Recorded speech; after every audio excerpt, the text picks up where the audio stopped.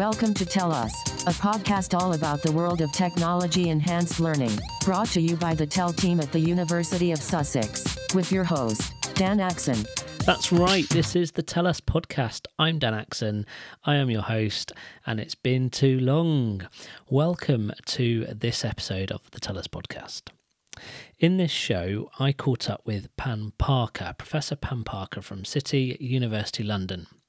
Now, Pam joined us way back when we used to all be able to meet up in person at the university for the first in our Dare to Transform series of seminars. It was a really interesting seminar all about scholarship of teaching and learning, or really an introduction to scholarship of teaching and learning. What is it? How do you do it? What's it all about? It was a fascinating talk, and if you want to find out more about that or to look back at the recording of the seminar, then I'll put the link in the show notes. I caught up with Pam alongside our Head of Technology Enhanced Learning, David Walker, to catch up on a few extra things like mentoring, portfolios, support for students as partners, things like that. A few of the themes that came out that I really wanted to carry on chatting about. I really enjoyed our conversation, and I learned so much more in taking part in it. So I really hope you enjoy listening to it. So without further ado, over to Pam, David and myself.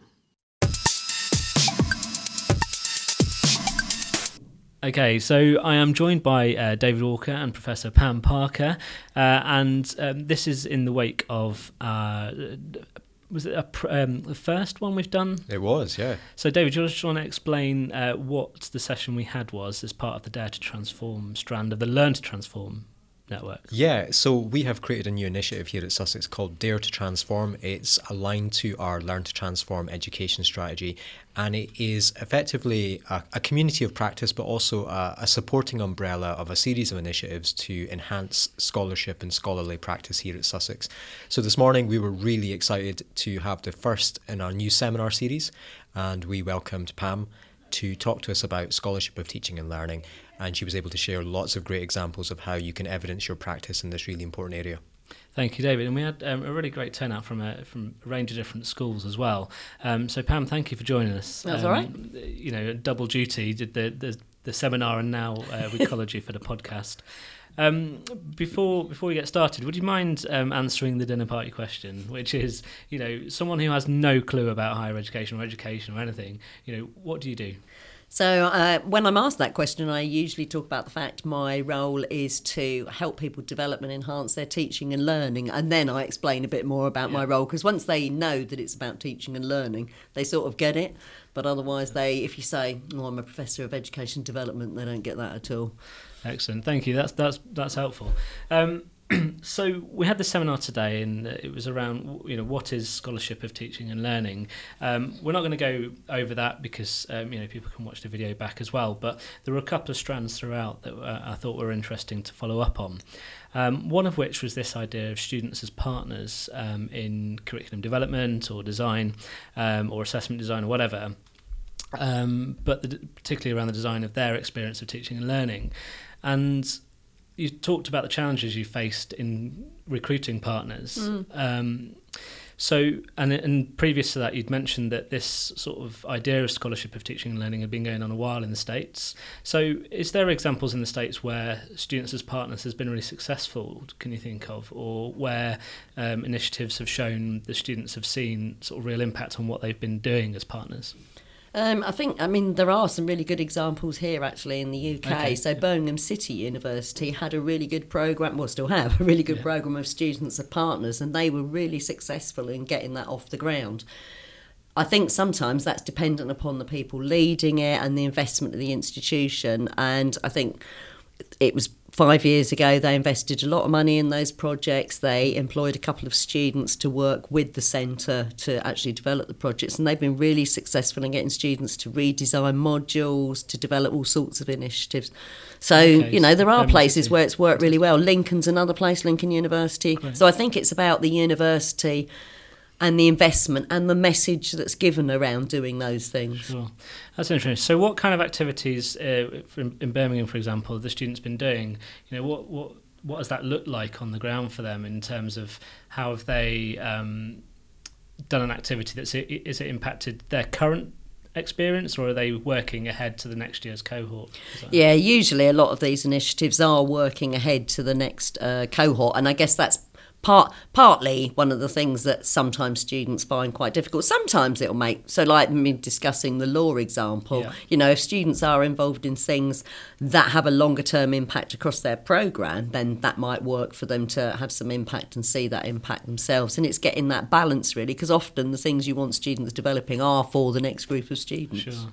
And if so academics that might be listening, or teachers, tutors, professional service staff listening to this, who like the idea of working with their students to enhance their own experience, is there something that an academic could do tomorrow in their sessions without having to redesign the curriculum from the top down, with all the policy and process in the background? Is there things an academic could do tomorrow to try and work with students on their work, you think? It depends. Yeah, there are. I mean, you can do small things. So you might have a module where you've got a few sessions that maybe you haven't necessarily planned the content for, and you want the students to tell you, so they could design with you what you might put into those sessions. There could be things around the assessment. So you might have an assessment already set, but maybe your criteria aren't as clear. Students could help you redesign the criteria, or at least write some guidance, or maybe a marking rubric around it. So there are things you could get students involved in that are quite small to start off with, but might make a difference and might make them feel a bit more positive and involved. That's great. Thank you for that. Because I think one of the things that particularly people maybe listening to this podcast will be really interested in is what they can take away as well. Because, you talked about CMA earlier, and policies and procedures, and these things can take time, and they're there for a purpose, but trying to work around them can be quite challenging at times, can't it? Let's move on from students as partners. David, unless there's anything you want to say on that. No. Let's talk about mentoring. Because I know this is something that's just started here, hasn't it, as well? Mm-hmm. Do you want to say a little bit about the mentoring programme that's just started? Yeah, I mean, we recognise here at Sussex that we have a large number of colleagues who are on a education and scholarship career track, and we need to make sure that there is support available to help them to plan their scholarship journey and navigate what is perhaps an unfamiliar field to them. So we are putting in place a mentoring programme under the umbrella of Dare to Transform, where more experienced colleagues on that career track will work with more early career academics to help them to plan what we are tentatively describing as their personal scholarship plans, to think about their scholarship activity. Some of that might be quite public activity, some of it might be quite private, helping them to realise that scholarship takes many different forms. It's not just about research, it's about your contributions to your professional practice, so whether that's through conferences and events, even if it's just contributing to blogs. So we have recently done a training program for the first group of mentors, and we are going to soon look to pair them up with mentees, and we will begin a cycle of doing this perhaps once or twice a year to make sure that that support's in place. But I think it's a really important initiative to have to support people on that career track, and I know, Pam, this is something that's quite established across the sector. Yes, it is. So lots of different mentorships used for different reasons, but yeah, certainly around SOTL, particularly around where people are perhaps newer at doing writing of some kind. Putting them together with someone who's maybe already got a publication record is a really good way to actually support someone. And it might be that you end up doing a joint article, or it might be you're just supporting that person and giving them feedback on the article, but it is a good way to help that person move on. And I suppose it goes without saying that mentoring is such a critical step in this, because if it makes the difference between someone's confidence of engaging with scholarship or not, then having the right mentor for the right person is going to be critical. Yeah, and many new academics actually often feel, particularly around some of the SOTL work, that their work isn't that publishable, it's not that valuable, people won't be interested in it. So actually having a mentor that can just help you and support you and say, actually, other people do want to hear about that work, and it is important that you share it, is really good for that person and helps their confidence. That's interesting, and I think I've only just turned my mic on. Been able to hear me through your microphones, but I wondered why I was so quiet and the gain wasn't going up. It's a classic mistake. Anyway, mentoring, yeah. So this idea that it just needs someone to say that it's what you have is good, and to put it out there and to practice and experiment with it, which leads us on to this idea of clubs and the journal clubs. I think you talked about, but clubs around academic writing or paper writing or even reviewing journals or papers, or how to blog or whatever that might be. I get a real sense that scholarship is as much about scholarship of teaching and learning as it is building networks and just having people to bounce off. And having the time to actually read. So many of my colleagues talk about the fact they don't, I think there's a perception they don't have time to read, and I think it's how you balance that. But there is an issue, particularly for academics who maybe are doing their discipline area, to be reading the stuff around learning and teaching and using, different technologies or whatever, and they talk about not knowing. So actually, one of the reasons we set up the Journal Club was we could have a different theme. It made us think about having 2 articles, gives people an opportunity to read, but then we felt that by posting blogs about that, it would reach a wider audience, because not everyone's going to be able to come to the Journal Club. But we do post the links so everyone gets those articles as well. So they might read the blog post following the Journal Club, having not been, and think, oh, actually, maybe I'll go read those articles, which is fine. Yeah, that's great. And have these sustained then? So at the beginning, did you find that... I don't know in your case, but did you find that the attendance has increased over time, or engagement has increased over time, or? I think it's variable, and I think it depends on what's happening in the university at different times. Autumn is always a busy term, so attendance is less. Sometimes it's about the theme too. Some themes are more interesting. So, teaching excellence the other week, I had quite a lot of people come along to that, which was interesting, but I guess it's quite topical at the moment. Academic literacies, that we think is quite important, and was about, supporting students developing them. I didn't have such a big audience. So again, I think you have to think about how you're badging those things as well. Sure. Okay, thank you. In terms of support and mentoring, we're focusing, of course, on those who are on the teaching and learning tracks and the scholarship tracks, and then there's, of course, the wider professional services support network around that. Do you very much see, professional services colleagues as part of this, along with the academics, because, of course, they're there to support them, but they also need to be involved in the conversations to be able to support them as well. Yeah, so we do have professional colleagues who take part in some of that mentoring, and they're welcome to any of our activities. We have professional colleagues come along to some of our journal clubs as well. And we've started to get a bit of a move in the institution for HEA fellowship, so some of our course admin team have been successful in doing that. So they have an equal role really around learning and teaching, and many of them, have been involved in some of those developments, and we try and encourage particularly colleagues who've been involved in those initiatives, like maybe some of my educational technology colleagues. They publish, probably as often as some of our academics now, because of the work they're doing in the area. I was going to say it's something that I'm quite passionate about, because it's a misconception. If you look at the UK Professional Standards Framework, it makes very clear that it's focused on those who teach and or support learning. So in terms of what we're doing around scholarship, this is very much open to the wider community. Everyone who has a stake in the development of educational practice should be engaged in the scholarship of teaching and learning. And we do see that anyway, because on the certainly the PG Cert and the Starting to Teach, as it was, it's changed name, hasn't Fundamentals of Teaching in Higher Education. Thank you. There's many professional services colleagues on there, isn't there, as well? Absolutely, and it's great to see that, whether that's colleagues from the library or the Careers and Employability Centre, everyone who is involved in supporting the development of education here at Sussex and in any institution, I think, should really be involved in these supporting initiatives around educational learning and teaching. Which is to say, so the Dare to Transform network is open to anyone that has an interest, right? Well, we talked about partnerships with students, and that is really, really important. And, certainly at Sussex, we've made it part of our education strategy that students will be partners in the big decisions that impact on their education.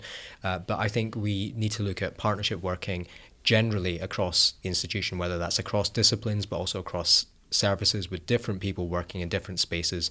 I think there's a lot of opportunities there, actually, to see some really innovative projects. Yeah, thank you both for that. And I did say I wouldn't manage to get through the podcast without talking about digital skills. I've bored many people with those two words. But it is something that fascinates me because it is so integral to a lot of everything we do almost every day, whether we're in education or otherwise.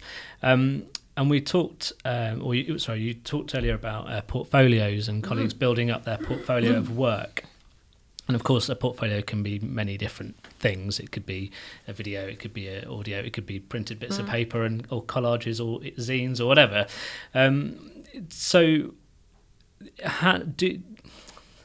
I feel like I'm shoehorning it a little bit, but I think hopefully you'll get my point.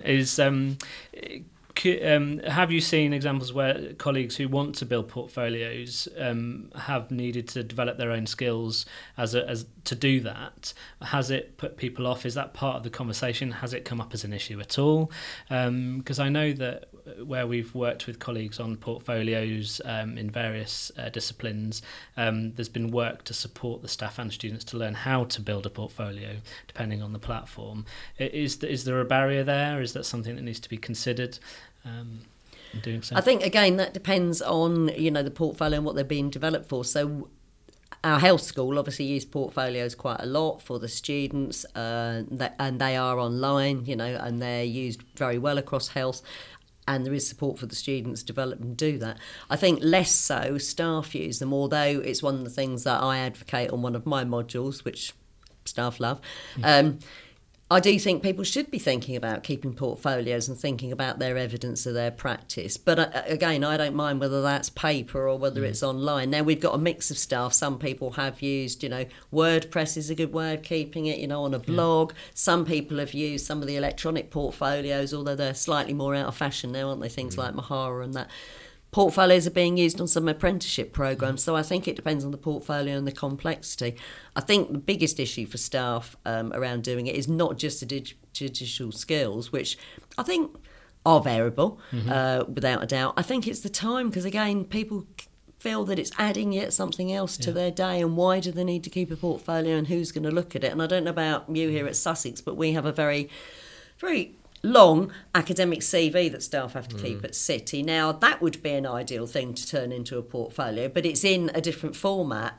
So it doesn't really encourage people to do the things that you would do around a portfolio, like add your evidence. It's just a list of lots of things. And I think that's perhaps missing a chance. I think you said something interesting earlier, Pam, in your seminar about your own teaching portfolio that you keep for your professional requirements. I don't know if you could tell us about that. Yeah, so I'm a nurse by background as well, so I'm still on the register of nurses because I get involved in teaching in the health school, but I also we have NMC registration for our teaching programme at the moment.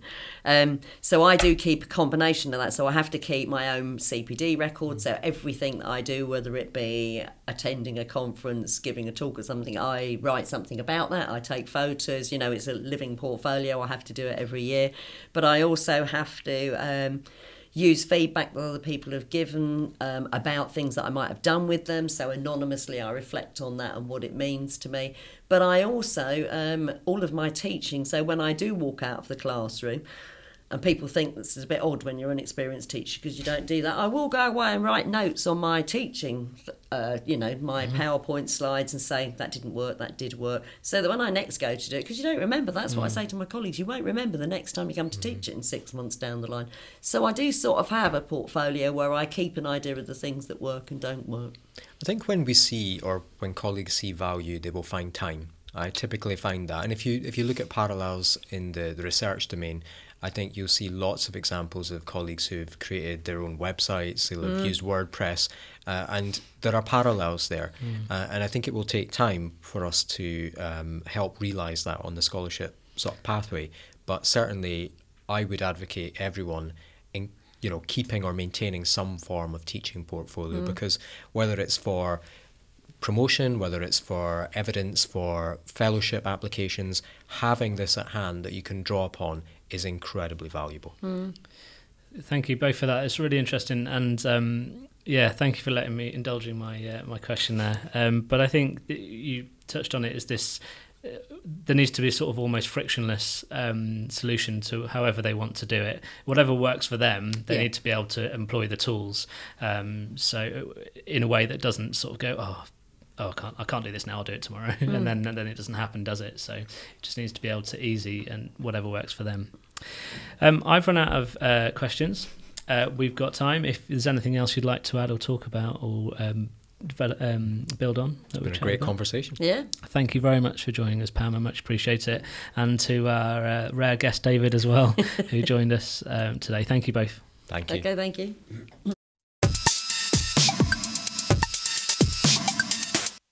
And that brings us to the end of the show. Thank you so much for listening, and I really hope you enjoyed that as much as I enjoyed the conversation I had. If there's anything you'd like to get in touch with, talk more about, then you can get in touch with us at the usual channels. And of course on Twitter, we are at SussexTel, at SussexTEL. I'm at Dan Axon, DANAXSON. Always happy to chat more about any of the topics we cover. And as I say, if you want to find out more about the work we do, the Dare to Transform Network, then I'll put those links in the show notes. I'll be back for the next episode of the podcast, and I hopefully won't leave it so long. In the meantime, stay safe, look after each other, and enjoy the rest of whatever it is you're doing. Take care. Bye-bye.